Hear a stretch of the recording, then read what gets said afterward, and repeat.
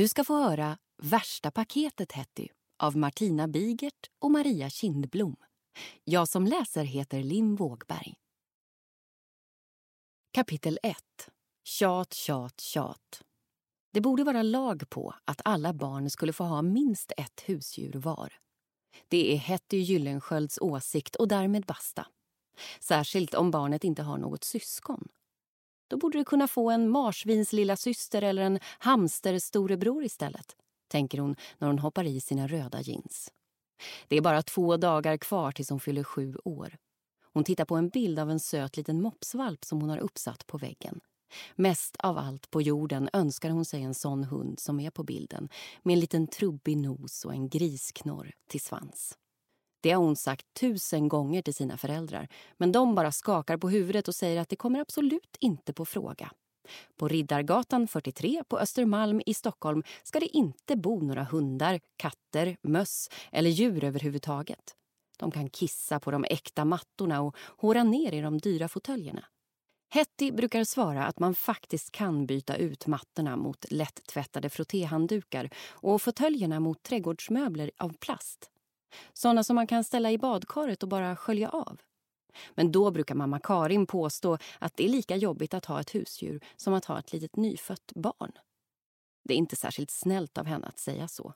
När Hetty var bebis var hon inte alls jobbig utan bara jättegullig. Det har hon själv sett på alla bilderna som finns i hennes fotoalbum. Är du vaken? Kom och ät frukost nu, ropar mamma från köket. Ja, jag kommer, svarar hon och tycker att mamma är precis lika tjatig som hon påstår att Hetty är. Igår kväll skrev Hetty små lappar till sina föräldrar som hon gömde på mystiska ställen lite här och där. Oj, vad de kommer att bli snopna över att hon är så smart.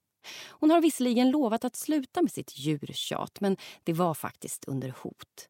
Pappa sa nämligen att då skulle lördagsgodiset dras in. Alla barn har rätt att säga vad de tycker.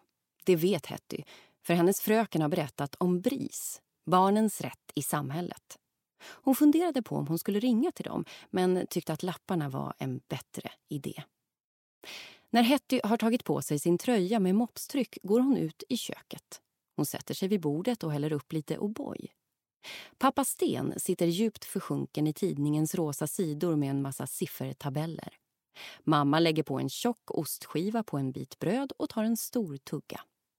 Hetty stirrar på henne och ser till sin fasa att mamma inte alls läser den lilla papperslappen som hon la i smörpaketet igår kväll. Istället åker den in i mammas tuggande gap. Oj, vilket torrt bröd! Var köpte du det?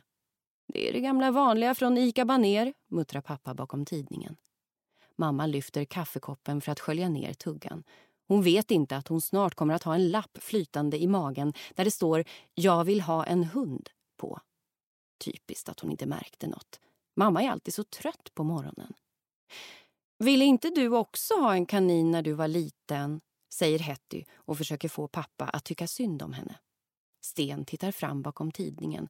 Nej, usch, jag säger som farmor. Djur ska man ha på landet.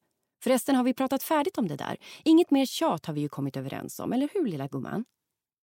Hetty nickar. Men under bordet håller hon fingrarna i kors. Pappa fortsätter läsa med en djup rynka mellan ögonbrynen. När Hetty får så där dumma svar brukar hon kalla honom för pappa Gråsten. På dagarna arbetar han som fondförvaltare på en bank nere vid Norrmalmstorg. Mamma är revisor och sitter på en annan bank i ett likadant stort stenhus mitt emot pappas. De kan nästan vinka till varandras tråkiga jobb. Tänk om de hade arbetat ihop på cirkus istället. Då hade hon kunnat rulla runt med tama tigerungar och bott i husvagn. Tyvärr finns det inget som är kul på en bank. I alla fall inte för barn. Pappa går ut i hallen och han har bråttom som vanligt när han plötsligt säger "Vad skorna känns trånga idag." Han tar av sig dem och ser förvånad ut. "Vad är det här för skräp?" Han slänger bort 2 papperslappar som han hittat i dem och vimsar ut genom ytterdörren i strumplästen med skorna i ena handen och portföljen i den andra. Typiskt också. Han läste inte lapparna som Hetty hade lagt dit. Men det kanske var lika bra eftersom han vaknade på Gråstens humör. På den ena hade Hetty skrivit "Jag vill ha en hamster" och på den andra "Jag vill ha ett marsvin". Men hon har en chans till att få dem att fatta att nu är det allvar. Skynda dig, annars kommer vi för sent, ropar mamma från hallen. De går hand i hand den korta vägen till Hedvig Eleonoras skola. Mamma ger Hetty en puss på kinden innan de skiljs åt. Hetty försvinner in genom skolporten medan mamma Karin fortsätter mot tunnelbanan. När Karin sen ska ta fram biljetten vid spärren så hittar hon den inte. I plånboken ligger istället 2 hopvikta lappar som ser ut som sedlar. Stressad ger hon den ena till gubben i luckan som vecklar upp den och skakar på huvudet. Jag förstår inte vad du vill, människa.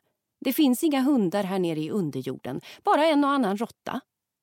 Mannen skjuter tillbaka pappersbiten till mamma. Hon känner genast igen den spretiga handstilen och läser: Jag vill ha en katt. På det andra pappret står det: Och om det inte går, en sköldpadda. Hon knycklar ner lapparna i fickan och ler för sig själv.